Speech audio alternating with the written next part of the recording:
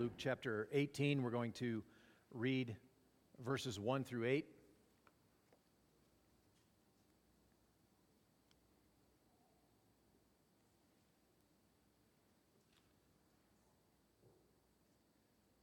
This is God's word. And he told them a parable to the effect that they ought always to pray and not lose heart. He said, "In a certain city there was a judge who neither feared God nor respected man. And there was a widow in that city who kept coming to him and saying, 'Give me justice against my adversary.' For a while he refused. But afterward he said to himself, 'Though I neither fear God nor respect man, yet because this widow keeps bothering me, I will give her justice, so that she will not beat me down by her continual coming.' And the Lord said, 'Hear what the unrighteous judge says. And will not God give justice to his elect, who cry to him day and night? Will he delay long over them? I tell you, he will give justice to them speedily. Nevertheless, when the Son of Man comes, will he find faith on earth?'" Let's pray.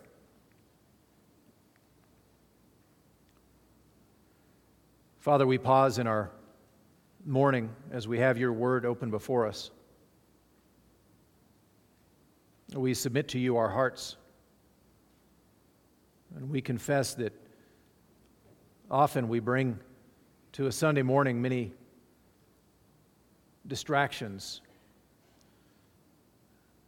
We are thinking about what has gone on in the past, or we are anxious about what might happen in the future, or we're struggling through something in our life right now. Father, I pray that for these next few minutes together, we would be able to set those things aside, not because they are unimportant, not because they may not be real or have great impact, but so that we can learn from your word, so that we can hear from you, and then look on our troubles, look on our distractions with a different perspective, a perspective that keeps in mind you and who you are and what you have accomplished on our behalf and what you will do in our lives. So I ask that you would work in our hearts in these next few moments by your Spirit as your word is open, as your Son and his words are proclaimed. We pray that you would work in our hearts. We pray these things in Jesus' name. Amen.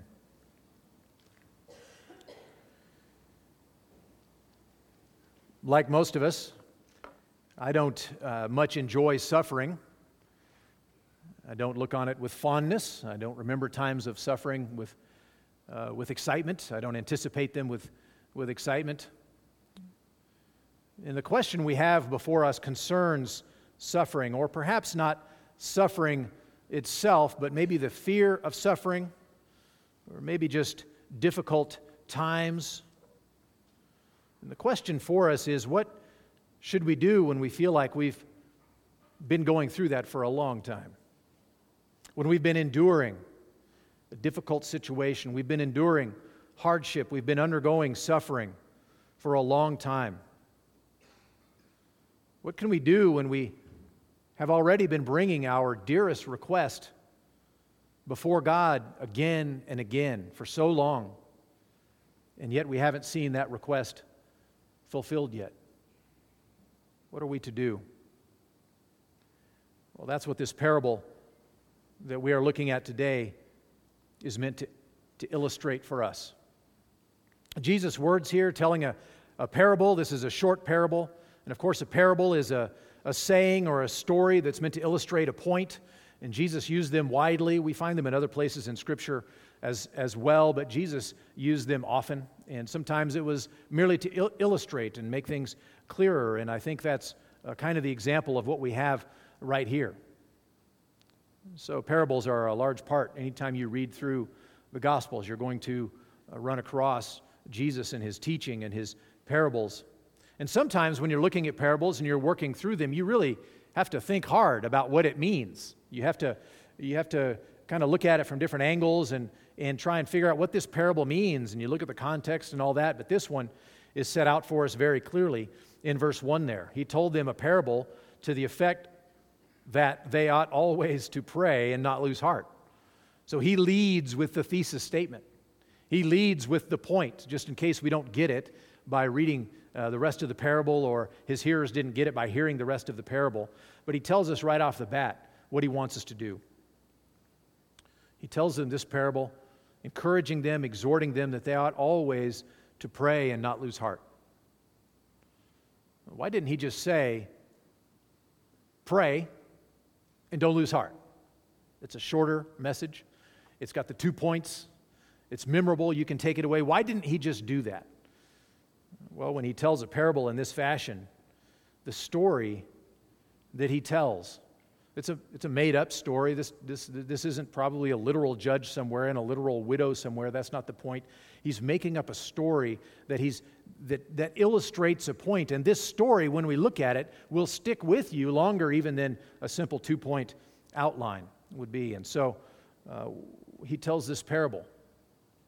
And I think it'll stick with us today as we first look to the first section, first few verses there, and we learn about the unrighteous judge. We're introduced right off the bat in verse 2, having been told in verse 1 what this parable is about, what we are to get out of it, what we're to observe and learn from this. He tells us right off the bat in verse 2 who this is about, or at least the first character. Remember, he's making up a story. In a certain city, there was a judge. So we're introduced to that first character, this judge, who neither feared God nor respected man. Okay, so we know the man's character right off the bat. We don't know what his life looks like per se. We don't know anything more about him, but we know the most important parts. We know that he was a judge, so that means he has authority. That means he gets to make decisions for other people that will impact them, that will influence their lives. He gets to render verdicts. He gets to do things in people's life that are going to have impact for a long time, and judges have a lot of power. And particularly in this context, this judge has a lot of power. But what's he like? Well, he doesn't fear God. He has no religious leaning and no religious motivation. He neither fears God nor respects man. So he doesn't really care about God somewhere, or the gods. He's not motivated. He's not driven by what God might want him to do, nor is he really driven by what would be good for you. He doesn't respect men either. He seems to be about his own business for his own reasons. He's not really looking out for the welfare of man. He's not really concerned about what God might want necessarily. What kind of judge would that be? Would that be a judge we would like to have? I don't think so. And so I've characterized him as the unrighteous judge, and he's the first one that we meet, right? So woe to the person who lives in that town. Woe to the person who has to go to that court. So who lives in that town and who has to go to that court? We meet the second character in verse 3. There was a widow in that city. A widow is, of course, a woman whose husband has passed away, and she's left to herself, and usually it brings with it the idea of vulnerability, maybe some financial vulnerability, and that's the case here, particularly in this culture, that she's left without a protector, she's left without a provider, she doesn't have someone to take care of her at all. She doesn't have her own resources. Apparently, she's vulnerable. She's open to attack and to extortion and to threatening and to all kinds of things. And so here she is, this poor woman, in this context where this man is the judge. This man gets to call the shots for her. So there was a widow in that city, poor woman, who kept coming to him and saying, "Give me justice against my adversary." So not only does she live in that town, but she's got some problem. She's got some adversary who's done something to her, or is doing something to her, or is threatening her perhaps. He is adversarial to her. He is her opponent, and he's threatening her in some way. We have no idea in what way. And in this story, it doesn't really matter, but the fact is she's being threatened. She's being taken advantage of. She's being somehow victimized in this situation by this man who is her adversary. And so she's got a complaint. And now she's got cause to go talk to that judge who neither fears God nor respects man. And she does. You can see that she's got some courage. She goes to court. She approaches him and she takes her situation to him and she makes her complaint and she says, "Give me justice against my adversary." So she's willing to stand up. She's willing to go to court. I don't go to court all that often. I try to avoid it, having to go to court myself. But even just going to court as an observer or to support someone else is a little bit intimidating. And here's this widow. Here's this woman who is vulnerable and whatever, but she's willing to do it. She's got this case she needs to make, so she goes to the judge and she asks for justice against her adversary. And not only does she go, it says she keeps going. She has it on her schedule. Every Tuesday I'm going to bother this guy. Twice a week I'm going to go to court or whatever. She goes there and goes again and again and again, and she brings her request again and again. This is important to her. And she's got the courage to be able to do it. She's some kind of woman. She's very, very persistent. That she would keep bothering this judge, even though he is such a man. He's such a judge, but she goes to him because she needs help, and so she does. So we've got two characters. You've got the judge, who's an unrighteous judge, and you've got this widow who is very persistent, very bold, very courageous, and very determined. And so she's bringing her request. And look at verse 4. For a while he refused. But afterward he said to himself, "Though I neither fear God nor respect man," which, by the way, I wish more of us were aware of our own heart that clearly. Here's my motivation, right? This guy's giving his motivation. Of course, Jesus is telling this story, but the man's motivation has nothing to do with his religious convictions. It has nothing to do with him trying to be a good guy. It has nothing to do with him trying to even bless those around him. He says, "Though I neither fear God nor respect man, yet because this widow keeps bothering me, I will give her justice, so she will not beat me down by her continual coming." So first off, she brings her request to him. He couldn't care less. "Stop bothering me with your petty squabbles. I've got important things. Probably important things are going to enrich me. I've got other things that I need to be about," right? Your little case with your little squabbles with whoever this is who's causing problems for you, I'm not really concerned. I'm not motivated to do that. And so this man initially refuses. He's not motivated by honoring God. He has no soft place in his heart for widows. The concept of walking a little old lady across the street doesn't matter to him. That's the kind of guy he is. He's not motivated by those things. He's not motivated for her good or for religious purposes. But because she keeps bothering him. I love that translation. Yet because this widow keeps bothering me, agitating me, she just gets under my skin because I know that every Tuesday afternoon she's going to be here. She just keeps coming and keeps bothering me, and that becomes a motivation where he doesn't have any inclination of his heart to help her out. We have a cat. We have 2 dogs and a cat. And the dogs are pretty good. I don't usually have to do much with them. And the cat, I don't do much for either, except at 3 o'clock in the morning. For some reason, the cat suddenly likes me and comes to my door, where, by the way, my wife also sleeps, but the cat will meow, and it wakes me up. I think it's probably all the years of the kids having wakened her, and I didn't wake up for that. But the cat will come to the door, and the cat will meow. And just a quiet little thing, but I hear it, and it's 3 o'clock in the morning. I'd rather be sleeping. I've been sleeping. And my first thought is, oh no, it's the cat. My second thought is, I'll just ignore her. She'll go away. So I ignore the cat, and I try to go back to sleep, and right about the time I'm dozing off again, I'll hear that same little meow again. She is not going to let me go. Now, I like the cat. I'm a cat person, more of a dog person. I'm sorry if you're a dog person. I like cats, and I like this cat, but at 3 o'clock in the morning, I don't like the cat. I'm not motivated because I just want to spend time with this beautiful feline. I just want to go and let her out. I'm not motivated by that. The only thing that motivates me is that she's going to keep pestering me. Now, if I thought my wife would wake up, I'd probably go back to sleep, be able to sleep through it. But my wife's not going to wake up. If I thought someone else in the house was going to help her out, then I would do that. But she knows that I will wake up, so she bothers me, and she pesters me, and she comes to me.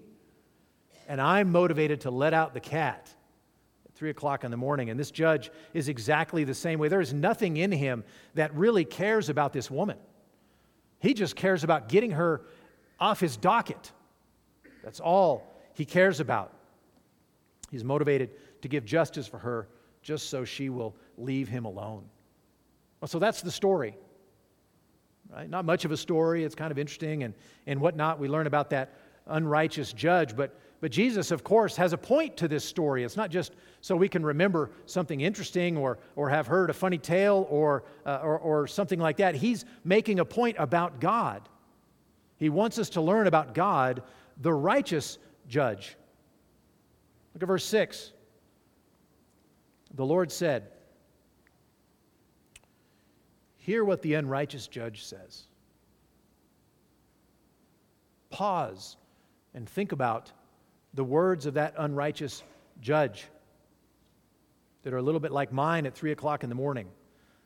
Though I neither love this cat nor really care, yet because she will keep bothering me, I'm going to let her out. I neither fear God nor respect man, this judge says, but because she pesters me, I'm going to give her justice. And so he says, think about these words. Think about what the unrighteous judge says, and he continues in verse 7, "And will not God give justice to his elect?"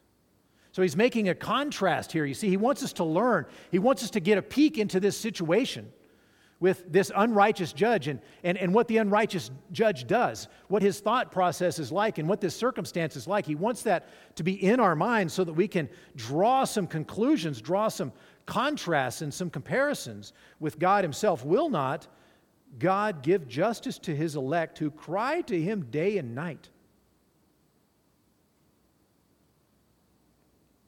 First of all, do we really want justice from God? Do we really want God to give us what is just? This isn't the point of the passage here, but the word is used so much that I think about, well, yes, I want God to give me justice when I'm in the right. When I'm the one who's been harmed, when I'm the one who's been offended, I want justice, right? But that's not usually the case. Usually the problem is my own sin. Usually the problem has something to do with my own shortcomings. If I were really to ask for justice from God, what would that mean for me? That would mean a guilty verdict upon me because I've broken God's law. I've offended him terribly in ways I can't even imagine, in ways that you can see, but you can't even see all the ways. So I don't really want justice from God. Only when I'm in the right, or only when I'm the victim do I want God to give justice. But more on that in a moment. Yet, we see here, will not God give justice to his elect? So what justice are they looking for? Well, in the context, it seems like the elect, it seems like Christians here, are going through difficulty at the very least. Perhaps they're going through direct persecution. Maybe they're being targeted for some reason, or maybe they're just, as a class, have been marginalized because they are Christians. And so, as we heard about in other countries, like Turkey, for example, where it's hard to get a good job if you're a Christian. Well, this might be something similar, where these Christians are being wronged, they're being harmed, they're being marginalized, they're being victimized in some way. They're undergoing persecution, perhaps, suffering. Will God give them justice? Will God help them out? Will God stand up for their cause? Will God work against their adversary? Jesus says, will not God give justice to His elect who cry to Him day and night? That's a rhetorical question, by the way. The answer is yes. The answer is He will give justice to His elect who cry to Him day and night.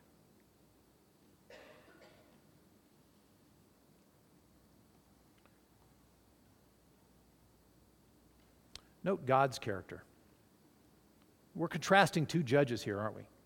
We're looking at the unrighteous judge and we're looking at the righteous judge. The unrighteous judge was the one in the story who didn't care about God, didn't care about the woman, but only gave her help because she was pestering him. And contrast that judge with God. What is God like in contrast to that? Is God listening to our prayers and getting annoyed? Oh, they're asking the same thing again. He asked for that thing yesterday. He asked for that thing the day before. He's asked for that thing. Does God get annoyed with our prayers? Does He get bothered? No, He doesn't get annoyed. This judge got annoyed, but God does not get annoyed. God loves His children. He loves to hear from His children. And so He doesn't get annoyed like that judge does. And He's righteous where that judge is unrighteous. That unrighteous judge who couldn't care less about the good of the people or pleasing God or anything like that. God Himself is righteous, and He's merciful, and He's gracious, and He loves to show compassion. He's a very different judge. He's a very different character than that unrighteous judge. And He's got a very different relationship with the supplicant. Whereas the unrighteous judge, he looked on this widow. He it seems like he thought of her as just, a number in a particular column. Oh, there are so many widows in town, and she's one of them. And she's this widow that keeps bothering me. He's not concerned about her personally. What's the relationship between God, the righteous one, and these supplicants that are talked about here? They're His elect. They're His children. They're His very own. They're named after Him. He cares about them. They're not a number on a tally sheet. These who are bringing their requests night and day, they're crying out to God. They're not some distant, someone bringing a request, one of a long list on a docket. He's talking about His very children. And so will not God give justice to His elect who cry to Him day and night? They are His own children. So what's He going to do? Won't He give an answer? I use so many illustrations about my own children that I think they probably get tired of it, but I've got a lot of stories because I got a lot of kids, and so I can tell many stories. But when they to my daughters particularly, my sons not as much, it's not the same, but when my daughters, they all know. So I'm not sharing anything that's not clear to them already. They know if they really want it, if they will ask Dad, they'll get it. I'm not always a very good dad, but they know that if they really want it, because they are my children. And we know that when we think about our own children. And these who are bringing their requests to God are in that relationship to him. They are crying to him day and night. And why are they crying to him? Because they know what he's like. Because they know that he's the one that will help them out. I think that's why our cat comes to me, because I will at least go and open the door and let the cat out. These who are bringing their requests, these who are crying out night and day, they know the character of God and they have a special relationship with him. Now, I know in your notes, I have called this second section the righteous judge. And of course, God is righteous. And of course, God is judge. But there's a change there. I would almost put quotes around judge on this second point. And why is that? Well, it's because the natural man, when we are born, we stand with God as our judge. In the flesh, born as the natural man, before we have come to Christ, we stand in a relationship to God where he tells us what to do and we must do it, and he will judge us based upon that. The law stands before us, and that's why when we're sharing the gospel with someone, we go through the law and we ask them questions like, have you ever told a lie? Well, everybody's told a lie, right? Have you ever stolen something? Well, everybody's stolen something of some kind in their life. Everyone has broken God's law, and what that means is the standard of God's law has been broken, and God as judge sits over the unbeliever, sits over the natural man. And the natural man will give an account. And if the account isn't perfect, personal, and perpetual obedience to the law, then the verdict will be guilty. Because the natural man stands before God in a relationship of judge to accused. What about us? I said this is the natural man. I said this is those who have not yet come to Christ. Well, what God does, what God did in history is he sent his own son to be born one of us. So the Son of God takes on flesh and stands in our place. And whereas none of us would ever and have never obeyed God's law perfectly, Jesus did, fulfilling all righteousness. And then having done that, he went to the place. So if God were to render a judgment upon Jesus, it would have been righteous and holy. He would have been the only one to be not just innocent, but righteous before God's law. So Jesus is the righteous one, and yet what he does is he goes to the cross, to the very place of judgment for my guilt. I'm the one who ought to stand before God with him as my judge, with my guilty rap sheet right here, and I ought to bear the punishment for my sin. But Jesus said, I will step in that place, and I will take that rap sheet upon myself. And I will pay the penalty. I will stand in your place, Brennan, in the place of the guilty one before the judge, and I will bear his judgment myself.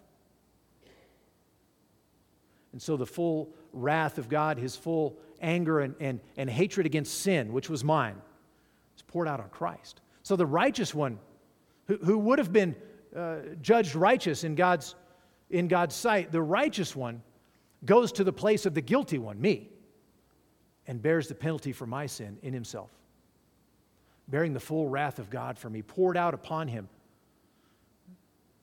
He goes to that cross, bears God's wrath, dies, goes to the grave, and God raises him from the dead as an indication that God was pleased with that sacrifice, that all the sin that had been placed upon Jesus, that all the guilt that had been placed upon him, so that Jesus would be the guiltiest person in all of history, the worst sinner that ever could have been, because my sin and your sin placed upon him and punished fully. And at the end, God raises him from the dead, saying, he's been set free from that. The penalty has been paid. I accept that payment. And so Jesus is raised from the dead, and the Bible says that if I will look to Christ, if I will turn away from trusting in myself, trusting in anything else, whatever I might be pursuing, if I would trust in Christ and what he's done instead, realizing my own guilt, realizing that if I were to stand before God with him as my judge, I would hear the gavel and it would be the end for me. Guilty would be the verdict. But when Christ bore in himself that guilty verdict on my behalf, that punishment, that penalty is paid in him. And the Bible says, if I will look to him and trust in him, then I will have his righteousness credited to me. I will find all of my sin in its ugliness and its filth and its guilt placed upon him and punished. And I will have right standing before God. And whereas God had been judge, he's still judge, but now he is my Father. And only in that way can he be my Father. By faith in Christ. So when we look back to our parable here, we look at Jesus' words. That little word, elect, there is talking about God's own children. Will not God give justice to his elect who cry to him day and night? Of course he will. We are not just supplicant before judge. We are not just someone bringing a case and asking God maybe to consider perhaps. We are his very own child, coming into his presence, like my daughter coming to me. Will he delay long over them? Is he going to deliberate and say, well, I don't know. You know, there's this side of the case, and maybe I could, but then the other guy says this. It's another rhetorical question. He will not delay over them. He will rule on behalf of, in favor of, his child. And he says in verse 8, I tell you, he will give justice to them speedily. Speedily. Now, if you think in terms of history, you know, Jason lives in Turkey. And he was telling us about the size of the church in Turkey, and it's minuscule. Well, when you're reading through the New Testament and you read about the size of the church in Turkey, it was growing and it was abounding, and there were places where Paul said, the church has grown so much there, so much ministry been done, I don't even have room for ministry there. I'm going to go somewhere else where there's opportunity for ministry. That kind of rich environment, yet when it's persecuted so strongly for so long, for centuries, so that now we could hear that there may be 10,000 Protestant Christians in a country of 80 million. Well, are Jesus' words really true here? How are we to understand them? I tell you, he will give justice to them speedily. Well, you know, if you go on a road trip and you take anyone under 16 with you, the first question that's going to be asked almost before you're out of your driveway, are we there yet? And you're saying, yeah, we'll get there in no time. Well, you know, you may be driving across the country, and in your mind, a nice 3-day drive is a very pleasant thing. But in the mind of the child, it's long, and it's hard, and you don't want to do it, and you're just staring out the window, right? We're a little bit like those children sometimes, where we want things quickly. Our life is very short. And so we think in terms of, okay, well, I'm about, maybe I'm about halfway through my life, maybe, and I'm still waiting. And so how is God behaving, moving, answering speedily? Well, it doesn't mean like this. It means in his due time. Perhaps it means in light of all eternity. In light of all eternity, when you back all the way up and you look at your life, and perhaps you've struggled with something and suffered with something for 70 years. I can't imagine that. And some of you know what that's like. I can't imagine that, but perhaps you've suffered under that for 70 years. In the light of eternity, if God waits until after you're dead to give justice in that situation, in light of eternity, that was speedy. That was quick. That was no big deal.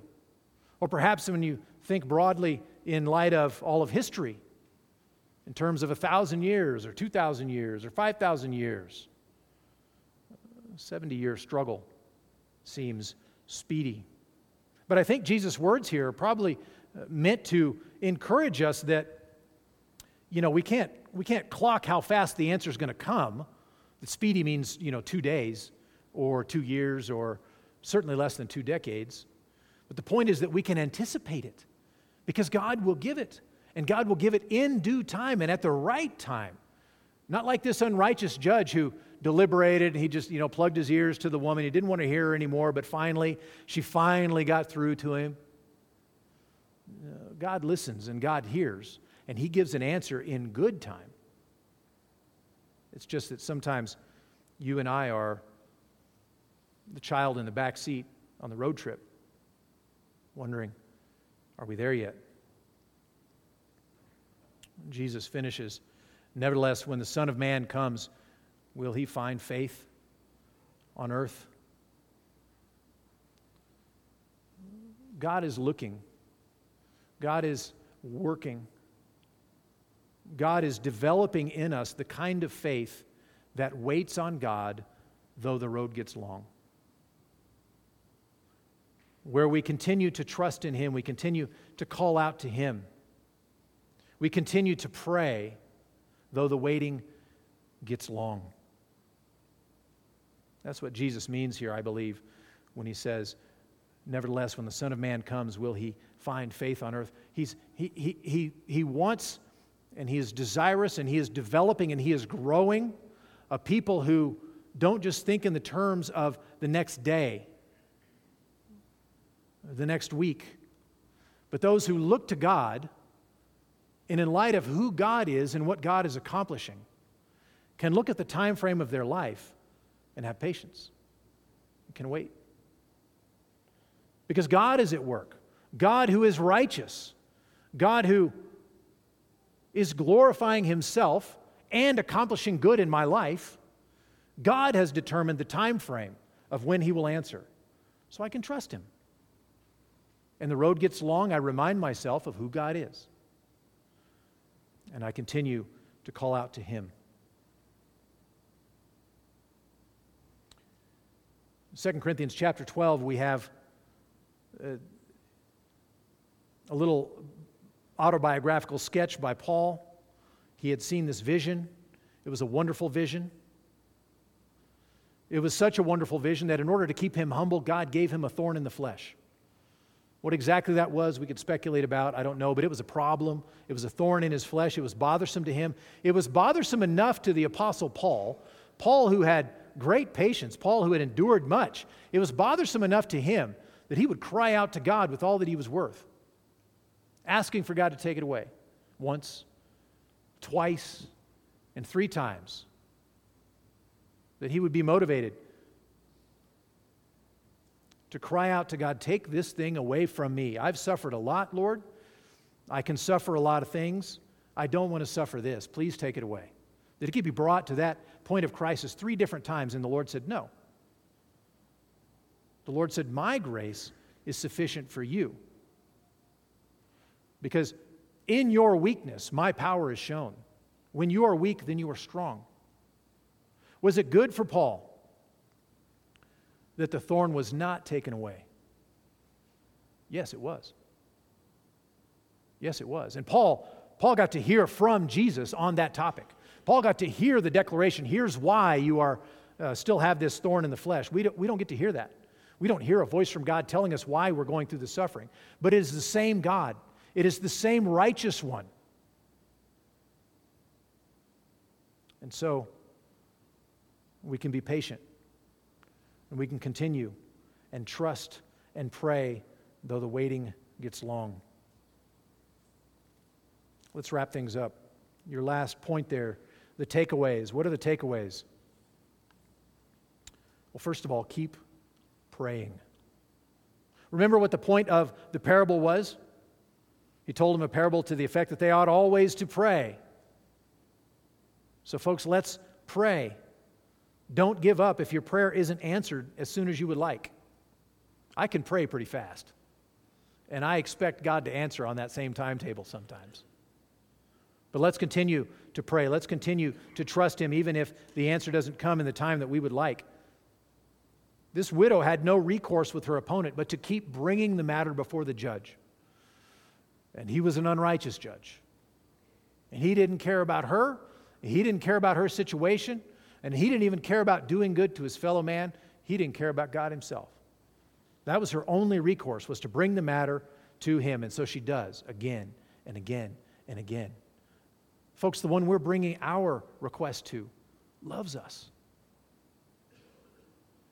Not only does he have the power to render a verdict and to bring about justice in our situation, to give relief, to answer that thing, but he's motivated to do so because of who he is and how we are related to him. Because we're his children in Christ. So let's bring our requests to him. Let's be as motivated and more as this widow woman was motivated to go to this unrighteous judge. Keep praying. Secondly, keep trusting. Don't lose heart. Can you imagine being this widow? If she didn't already know what this judge was like, she pretty soon learned what the judge was like, what he valued, why he was motivated, what kind of man he was. She pretty quickly learned, and yet what did she keep doing? Even though he was such a man, and it must have seemed hopeless, yet she kept going, and she kept going, and she kept going. She did not lose heart. When we bring our requests to God, we're bringing them before our Father who loved us and sent his own Son for us. Paul says in Romans 8:32, he who did not spare his own Son but gave him up for us all, how will he not also with him freely give us all things? He's already given the most valuable, the most expensive thing that he could give, the life of his own Son for us. Is he going to turn stingy now? Now that he's accomplished so much for our good, will he stop working for our good in the day-to-day affairs of life? No. Our God, the one to whom we are bringing our petitions, not only has the power to answer our prayers, not only knows what is the best and wisest answer to our prayers, but he is good, and he is our Father. He absolutely could not be more invested in our good because he loves us and he's committed himself to doing so. So don't lose heart. Keep trusting. There's a third takeaway here. This doesn't come directly from the text, but I think it's closely attached to it, and that is keep the faith. Come to church and be reminded of just who God is and the blessings that you have in him. Martin Luther said, I preach the gospel every week because my people forget the gospel every week. And I'm just the same, and so are you.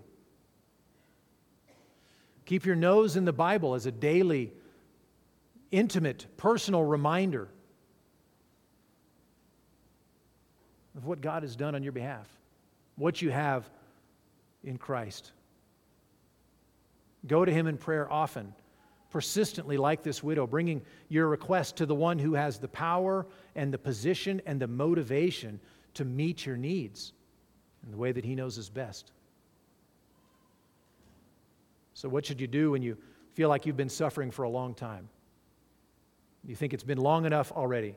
I've gone through this long enough. Surely, Lord, now is enough time. Jesus would have us continue to bring our situation and our hearts before God himself.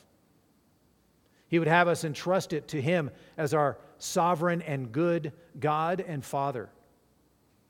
He would have us continue to trust that he is the good and righteous one who has made us his children and is a father to us and cares and knows what we need, what is best for us, and he will accomplish those exact things on our behalf.